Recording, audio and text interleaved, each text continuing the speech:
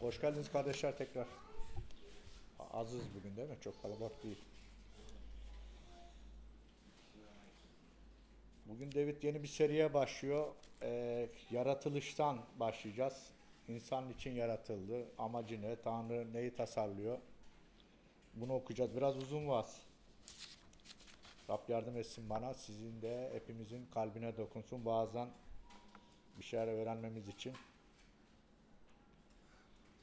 Bugün yaratılış bir okuyacağız. Bugün bize eski anlaşma temalarına genel bir bakış sunacağını umduğumuz yeni bir seriye başlıyoruz. Umudumuz bir bütün olarak kutsal kitabı, Tanrı'yı, onun doğasını, niteliklerini ve amaçlarını, İsa'yı ve neden dünyaya geldiğini ve sizin ve benim tüm bunlardaki yerini daha iyi anlamamıza yardımcı olmasıdır. Birçok kişi Hristiyan kutsal kitabının yalnızca İsa'nın doğumuyla başlayan yeni anlaşma olduğuna inanır. İlk Hristiyan olduğuna biz de böyle sanıyorduk değil mi? İncil'den başlıyor sanıyorduk. Ancak bu büyük bir hatadır ve birçok insanı yaklaşık 2000 yıl kadar önce yeni bir tür din uydurduğumuzu düşünmelerine sebep olacaktır. Ancak şunu açıklığa kavuşturmama izin verin. Tarihte hiçbir Hristiyan bunu benimsememiştir. Tarih boyunca tüm Hristiyanlar müjdenin ve kilisenin yeni bir plan veya din uydurmak değil, zamanın başlangıcından beri Tanrı'nın planının yerine getirilmesi olduğu gerçeğini benimser. Biz Hristiyanlar yaklaşık 2000 yıl önce tamamlanmış ve 66 farklı kitabın birleşimi olan Tevrat ve Mezmurlar ile beraber Eski Antlaşma ve Yeni Antlaşma olarak iki bölüme ayrılan tek bir kutsal kitaba sahibiz. Hepsi 1500 yıllık bir zaman diliminde tamamlandılar ve tek bir kurtarıcı ile ilgili hikayeyi anlatıyorlar. Yeni anlaşmada eski anlaşmayla alakalı olarak 280'den fazla alıntı yapıldı ve yeni anlaşmada 350'den fazla eski anlaşma peygamberlik sözleri gerçekleşti. Eski ve yeni antlaşmayı birbirinden ayıramayız. Bu nedenle Tanrı'nın kim olduğunu ve şu an ne yaptığını daha iyi anlamak için Tanrı merkezli bir tarihi görüşü şekillendirmemize yardımcı olmak amacıyla eski anlaşmadaki ana temalara geri döneceğiz. Önümüzdeki 12 hafta boyunca 12 hafta, 2,5 ay mı? Eski anlaşmayı çalışacağız. Yaratılış, günah, yargı, antlaşma, İsrail, Mısır'dan çıkış, yasa, Tanrı'nın konutu, krallık, putperestlik ve kutsal savaşa bakacağız ve sonunda Mesih ile beraber Noel'i ele alacağız. Bugün en başından yaratışa başlarken kutsal kitaplarımızdan yaratılış bir açalım. En baş açalım arkadaşlar. Şeyde yok galiba değil mi kitapçıkta? Buradan şimdi Mehmet kardeş okuyacak bizim için.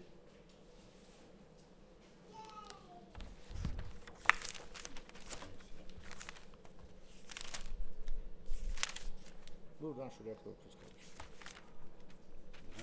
Buraya kadar. Ha, tamam.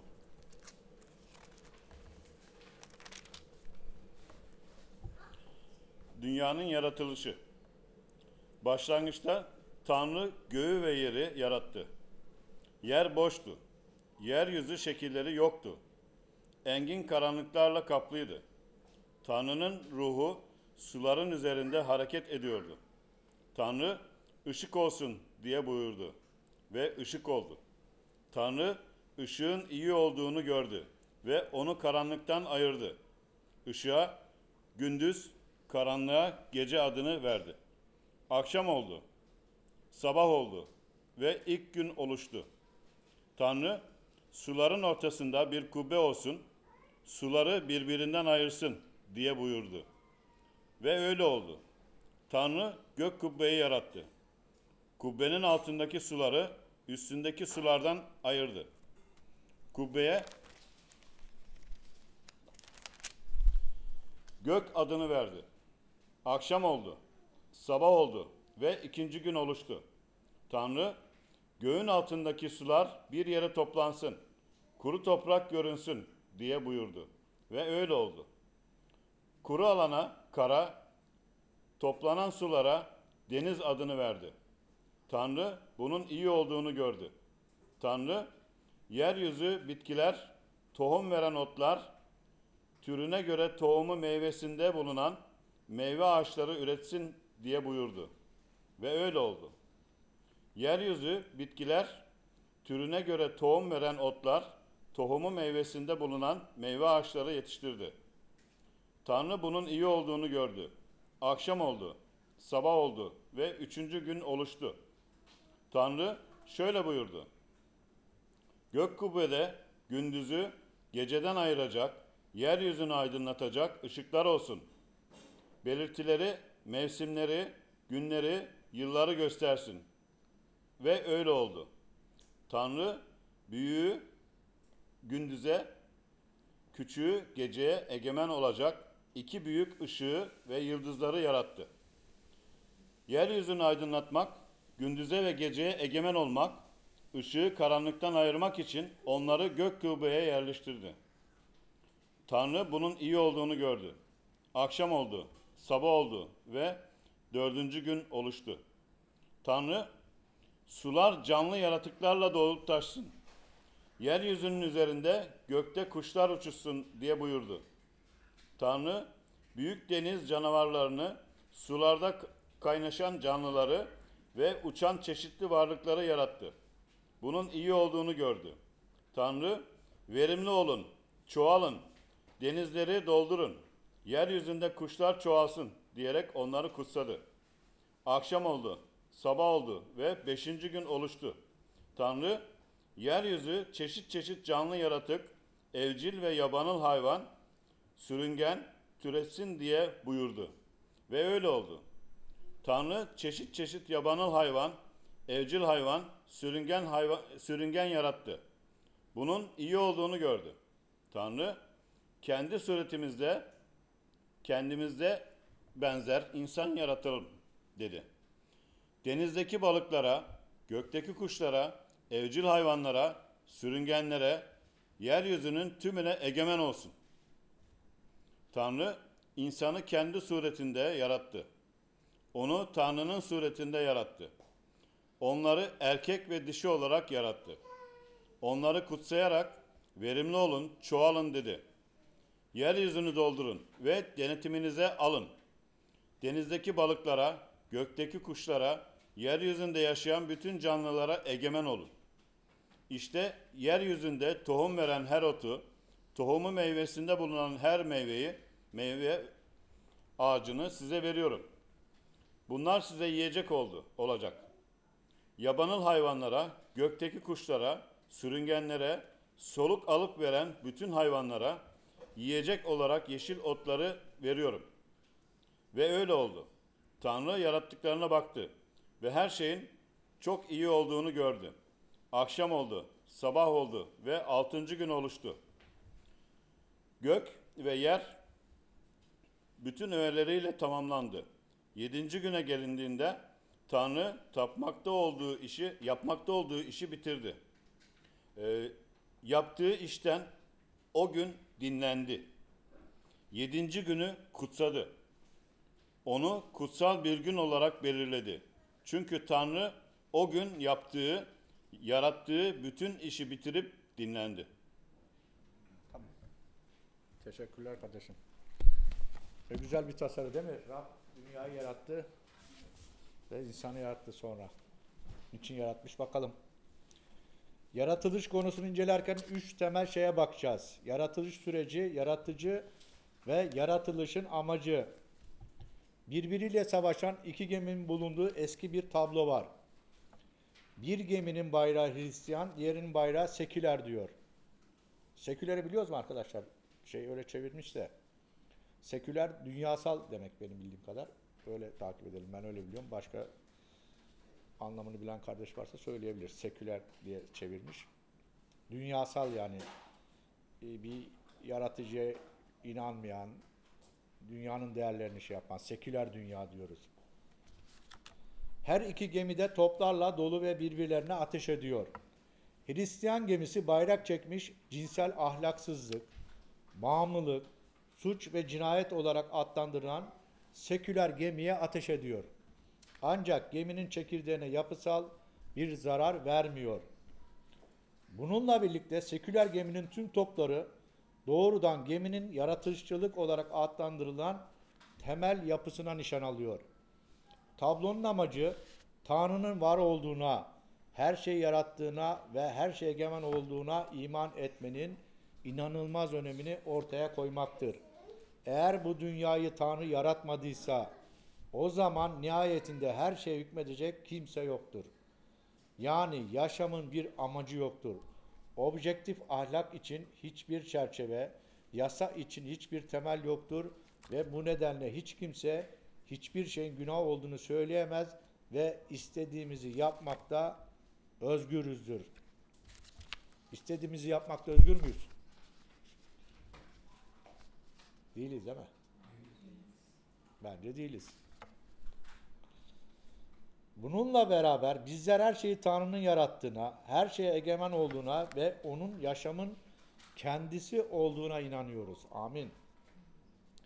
Alman filozof Nietzsche, sekülerizmin yükselişi ve bitebilebileceğimiz bir Tanrı'nın var olmadığını çağımızdaki çoğu insanla beraber reddederken yüreğinin ölülüğü nedeniyle Tanrı öldü demiştir. Bu Nietzsche kadar var ya, Hristiyanlığa zarar veren daha bir şey yoktur bir filozof.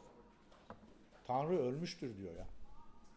Ve çok taraftar buldu bu. Nietzsche'yi okuyanlar bilir belki. İnanılmaz bir insanları şeye sürükledi. İmansızlığa. Ancak Hristiyanlar yalnızca Tanrı'nın hala yaşadığına değil, tüm yaşamın ondan geldiğine ve onun tarafından sürdürüldüğüne de inanırlar. Amin. Yaratılışçılık, Tanrı'nın her şeyi yarattığı görüşü yüzyıllardır önde gelen görüş olmuştur ve hatta çoğu bilim dalı Tanrı'nın dünyayı bilimsel yöntemlerle incelenip keşfedebilecek şekilde tasarladığı anlayışla yürütülmüştür. Eski zamanların ünlü bilim adamlarının çoğu yaratıcıyı tanımanın ve onun elinin eserlerini öğrenmenin peşinde koşan kişilerdi. Bu görüşe karşı çıkan birçok farklı fikir vardır. Ancak zamanla birçoğu çürütüldü. Bununla beraber günümüzde geleneksel yaratıcılık görüşüne yapılan ana saldırı Darwin'in evrim teorisi olmuştur. Darwin, benim de, tahmin Güray abim de ateistken sarıldığımız bir kişiydi Darwin. Tanrı yok diyorduk. Darwin ne diyorsa doğru diyorduk. Yani insan kendinden olmuştur diyorduk. Şükür olsun Rab bize o lütfunu gösterdi. Zaten doğarken göstermişti. Ama biz farkında değilmişiz. Şimdi farkındayız. Lütfuyla bizi bereketledi. Yani tüm türler akrabadır ve dış güçlerden yavaş yavaş doğal olarak etkilenmeden zamanla değişir ve gelişir. Darwin her şeyin basit bir organizmadan geldiğine ve zamanla karmaşık bir organizmaya evrimleştiğine inanıyordu. İnsanların maymunlardan geldiği teorisinin işte buradan gelmektedir. Var mı zamanında maymundan geldiğimize inanan? Ben öyle inanıyordum. Geçmişte öyleydik. Hepimiz Darwinizmle büyüdük. Okullarda Değil mi? Darwinizmle öğretildi. Hatta bir şey vardı. Hayat bilgisi dersinde vardı, böyle maymun yavaş yavaş insana dönüyordu.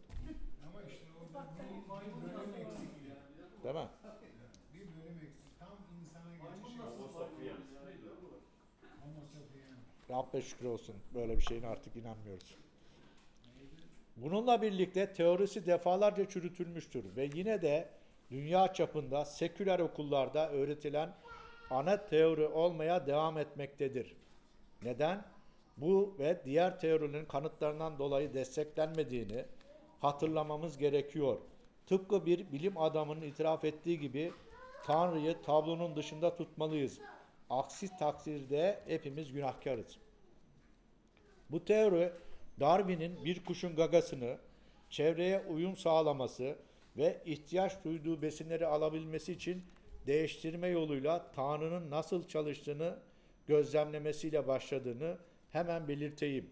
Fakat Tanrı'nın yaratılışta yarattığı şeyleri korumasını yüceltmek yerine Tanrı'yı yaratılıştan tamamen ayıran bir teori uydurdu.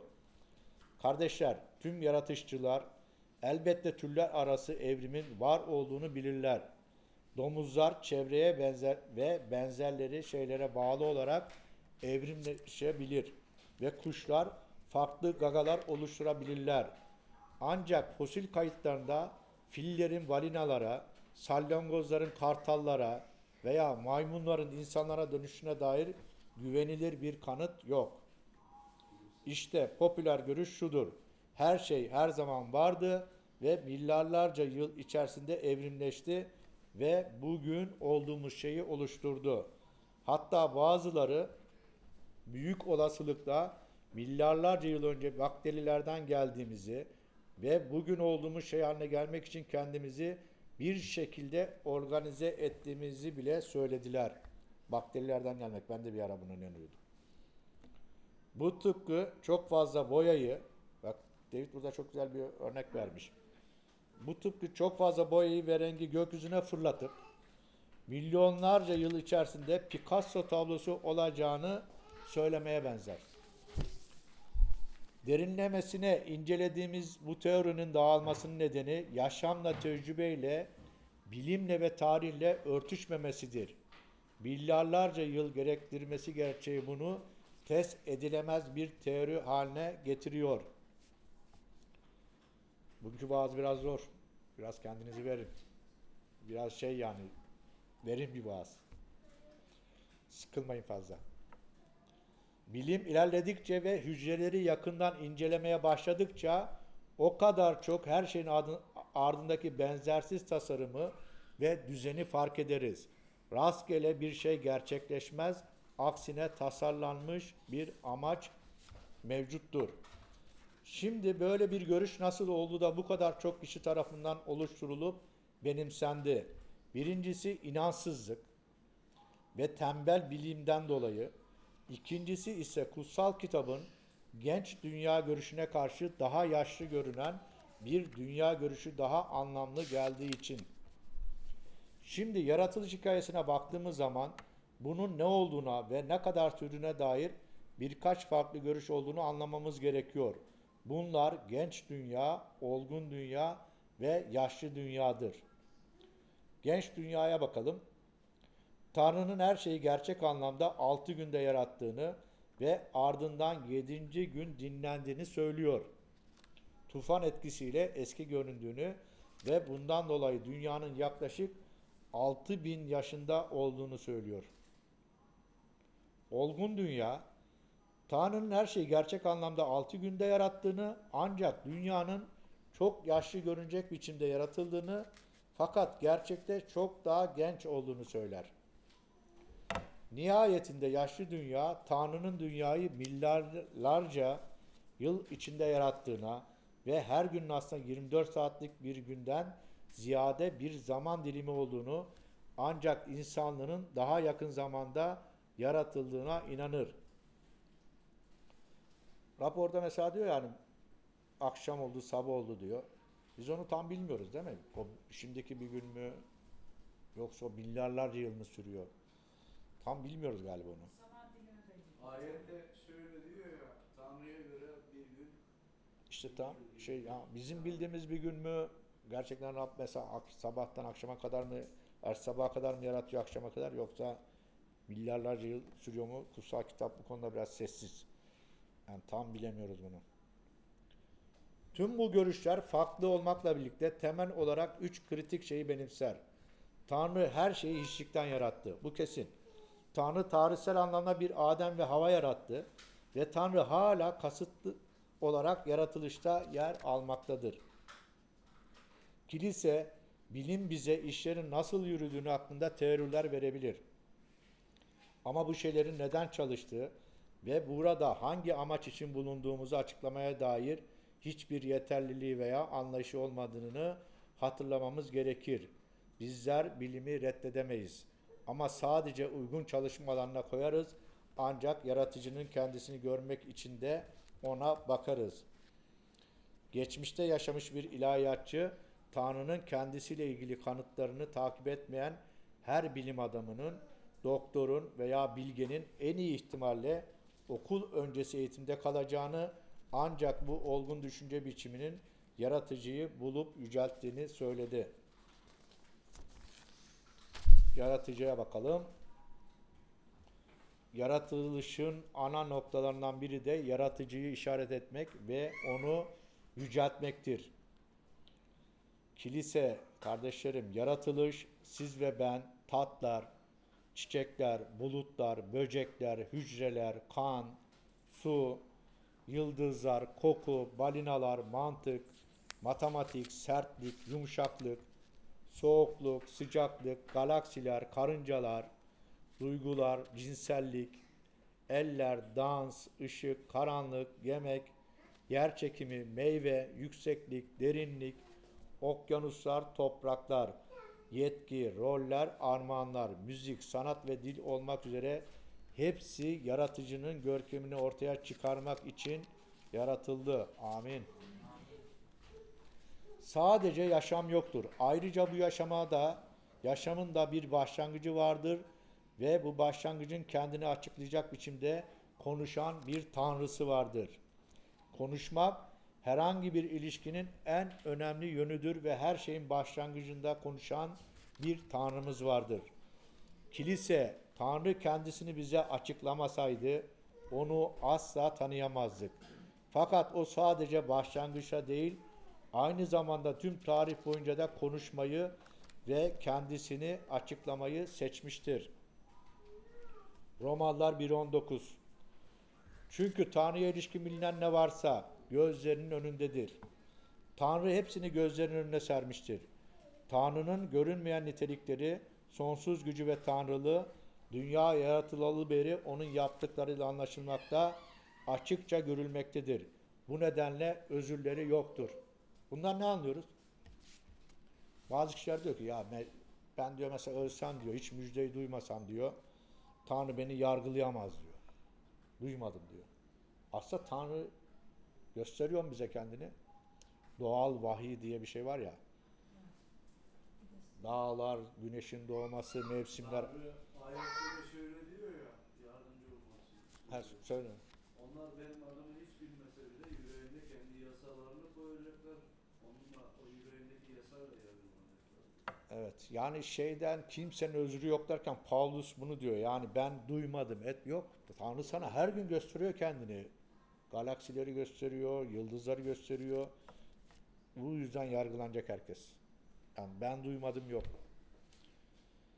Yani doğal vahiy dediğimiz bu Romalılarda Paulus'un bahsettiği. Kutsal kitap baştan sona sadece güçlü bir egemen tanrıyı değil, aynı zamanda ilişkisel bir tanrıyı da gösterir. Öyleyse yaratıcı kimdir? Kutsal kitap, Baba, Oğul ve Kutsal Ruh olarak üç kişide bir tanrı olduğunu söylüyor. Bizim en zor konumuz değil mi? Üç kişide bir tanrı. Bunu hiçbir zaman öğrenemeyeceğiz. Kutsal kitaptaki gizemdir bu. Bunu kimse çözmek için çok çabalamasın. Üç kişide bir tanrı. Gerçekten Rab aslında bize her şeyi söylemiyor. Yani ben size diyor her şeyi öğretirsem diyor kibire kapılırsınız diyor. Ben size hiçbir şey söylemeyeceğim diyor. Yani bu kitabı ben okurum, Tanrı'nın tasarının hepsini anlarım demeyin. Tanrı bize aslında hiçbir şey söylemedi.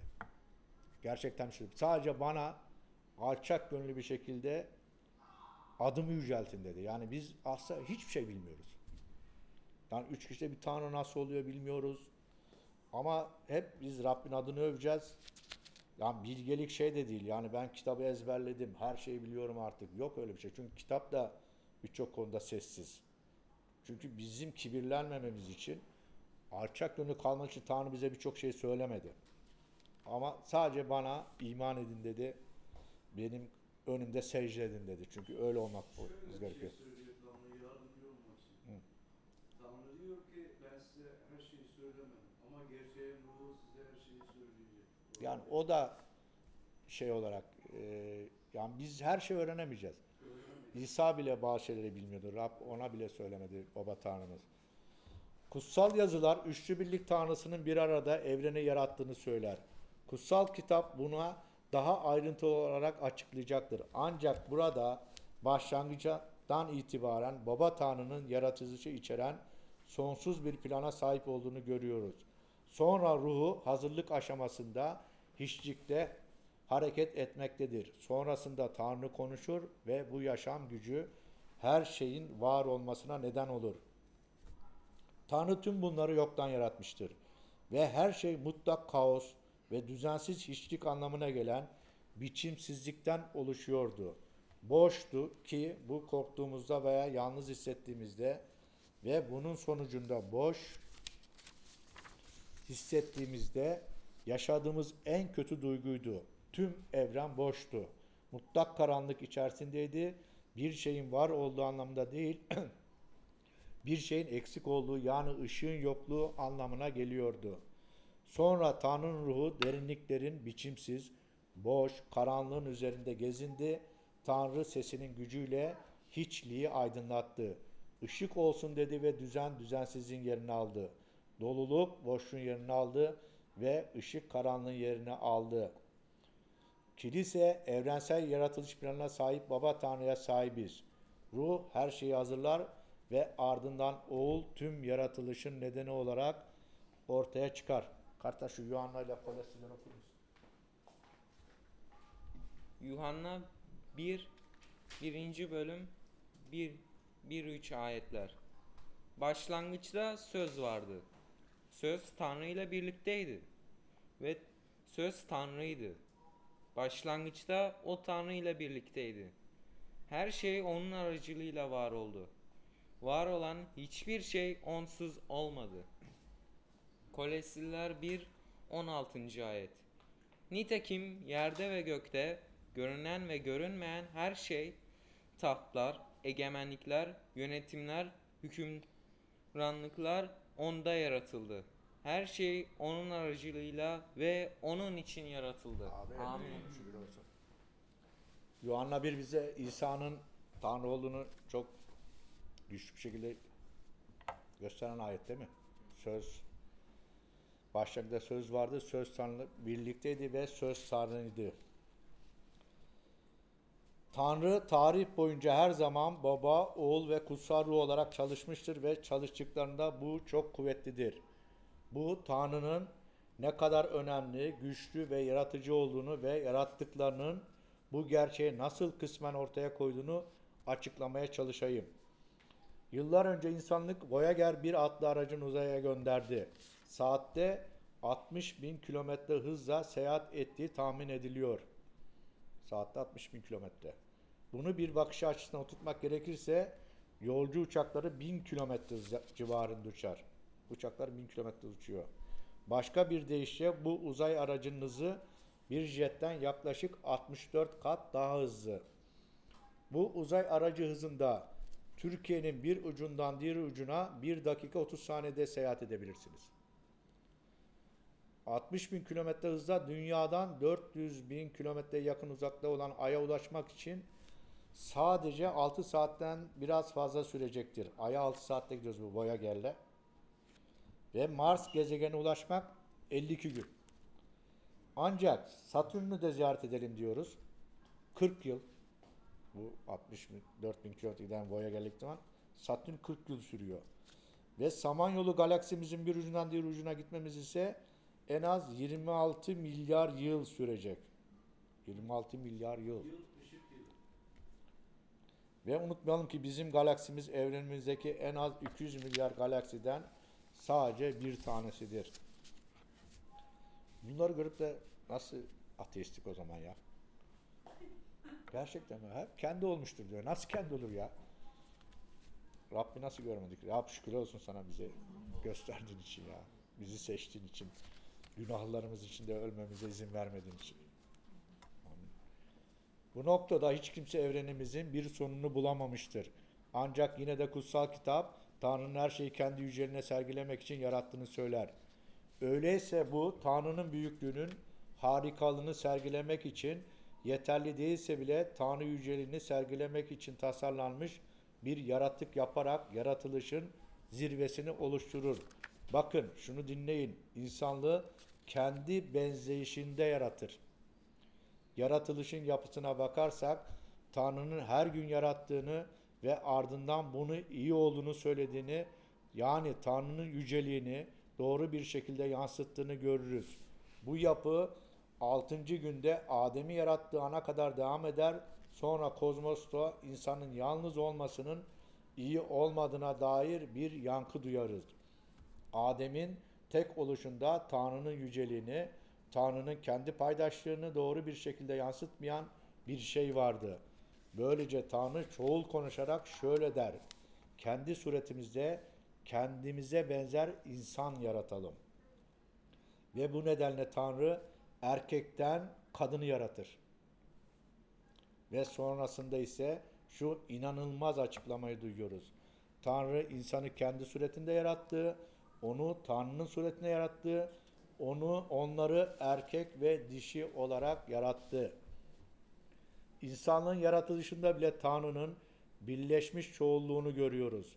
Tekil insanın doğru bir şekilde Tanrı'nın benzeyişinde olması için çoğulluğa ihtiyacımız vardı. Erkek, kadın ve her ikisinden de devam eden çocuklara. İnsanoğlu yaratılmış diğer tüm şeylerden ayrı ve üstündür. Neden? Tanrı'dan ayrı bir şekilde harika olduğumuz için mi? Hayır. Çünkü biz Tanrı'nın benzeyişinde yaratıldık. Bu önemli değil mi bizim için? Tanrı'nın benzeyişinde yaratıldık. Benzeyiş kelimesi aynaya benzer. Amacımız hizmet etme, yaratılış üzerinde egemen olma ve hüküm sürmeydi. Tıpkı Tanrı'nın bir bedeni olsaydı yapacağı şeyleri yapmaktı. Tanrı'nın yeryüzündeki aynadaki yansımaları olmak için yaratıldık. Kilise, kardeşlerim, insanların eşsiz bir değere sahip olduklarına inanıyoruz. Zengin bir ailede doğdukları, belli bir renkte oldukları veya bir kültürden geldikleri için değil, fakat Tanrı bizi kendi benzeyişinde yarattığı için. İnanıyoruz ki erkek ya da kadın, oğlan ya da kız, imanlı ya da imansız, kırmızı, sarı, siyah ya da beyaz tüm insanlar kendilerini yaratandan dolayı bir değere sahiptir. Amin. Bu nedenle Hristiyanlar tarihte kürtaja karşı olmuştur. Çünkü bu Tanrı'nın benzeyişini yok etmektir. Maalesef günümüzde kürtaj çok kolay yapılıyor. Bu nedenle Hristiyanlar tarihte kürtaja karşı olmuştur. Çünkü bu Tanrı'nın benzeyişini yok etmektir. İnsanlar harika müzik, sanat, edebiyat, binalar, güzellik ve yaratıcılık yaparlar. Çünkü Tanrı tarafından tüm yaratılmışların üzerinde kutsanmışızdır. Tanrı'nın yüceliğini göstermek için yaratıldık. Bu dünya neden karşı konulamaz bir biçimde güzel? İlişkilerimizde neden bu kadar derinlik var? İnsanlar neden yaşama değer verir? Çünkü biz ve yapılan her şey Tanrı'yı yüceltmek için tasarlandı. Hristiyan çocuklara ezberlemeleri öğreten ilk şeylerden biri Tanrı her şeyi neden yarattı sorusunun cevabıdır. Ve o çocuk onun yüceliği için cevabını vermeyi öğrenir. Onun yüceliği için. Ve neden her şey hala devam etmekte biliyor musunuz? Çimler neden hala yeşil? Neden yer çekim ve fotosentez hala işliyor? Ya da kalbiniz neden hala atıyor? Kısacası Tanrı sonsuz amaçlarını hala bitirmemiştir. Her şeyin var olmasının nedeni Tanrı'nın yüceliği içindir. İlk olarak bu dünya bizim için değildir. İlk önce Tanrı'nın sergilenişi içindir ve o hala çalışmaktadır ve bugün burada olmanız bu görkemli amacın bir kısmını yerine getirmektedir. Bitiriyorum kardeşlerim, az kaldı. Kutsal kitap boyunca yaratılışın dilini gördüğünüz değer tek zaman insanların kaosumuzun karanlığından yeni bir yaşam ve ışık getiren İsa Mesih'e iman ettikleri zamandır. Amin. Bu dünyanın ve bizim bile Tanrı'nın yüceliğini doğru bir şekilde yansıtmamamızın nedeni insanlığın Tanrı'ya boyun eğmek yerine Tanrı'ya karşı günah işlemeyi seçmesi ve bunun da yeryüzünü karanlıklara doldurması ve ölümle dolu yaratılışının sonucunun ortaya çıkmasıdır. Ama Tanrı'nın insanlıkta bulunan bu boş, biçimsiz, kaotik, bozulmuş görüntüsünde gördüğümüz gibi hala seçilmişlerin üzerinde bulunan Tanrı'nın ruhuna sahibiz. Kurtuluşu getiren babaya sahibiz ve sonra Tanrı oğlu yalnızca konuşmak için değil, beden alması ve Tanrı'nın kendisini kusursuz, doğru bir şekilde yansıtan görüntüsü olarak aramızda yaşaması için ortaya çıkarır. İsa'nın kendisi hak ettiğimiz ölümün cezasını yüklendi, bizim yerimize öldü. Öyle ki Tanrı İsa Mesih'e iman edenlere baksın ve ışık olsun dedi. Amin. İçimizdeki karanlığın, kaosun ve boşluğun günah yüzünden olduğunu gösterir ve sadece yaratıcımız Tanrı'nın sesi aracılığıyla değiştirilebilir. Yaratılış kitabını kaybedersek, kurtuluşun görkemine ilişkin doğru anlayışı kaybederiz. 2. Korintiler 4.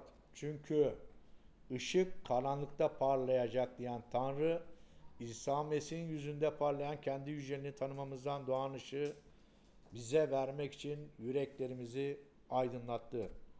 Şükür olsun ya. İsa Mesih'i ne kadar çok seviyoruz değil mi? Rab şükür olsun. Bizim için canını verdi. Kilise, yaşamımız ve tüm yaratılış bir tesadüf değildir. Siz ve ben yaratıldık, sürdürüldük ve umarım Tanrı'nın lütfu için kurtarıldık. Her şey Tanrı'nın yaratmasıyla başlar. Kutsal kitabın sonunda Tanrı'nın sadece içimizdeki bozulmuşluğu yeniden yaratmasıyla kalmaz. Aynı zamanda her şeyi doğru kılar. Öyle ki yaratılış bir kez daha Tanrı'nın yüceliğini ilan etsin. Şimdi vaaz bu kadardı. Yaratılışı öğrendik. Değil mi? Okuduk. Neden yaratıldığını öğrendik. Bir dua edelim bu toplantı için. Ceyhun sen bizi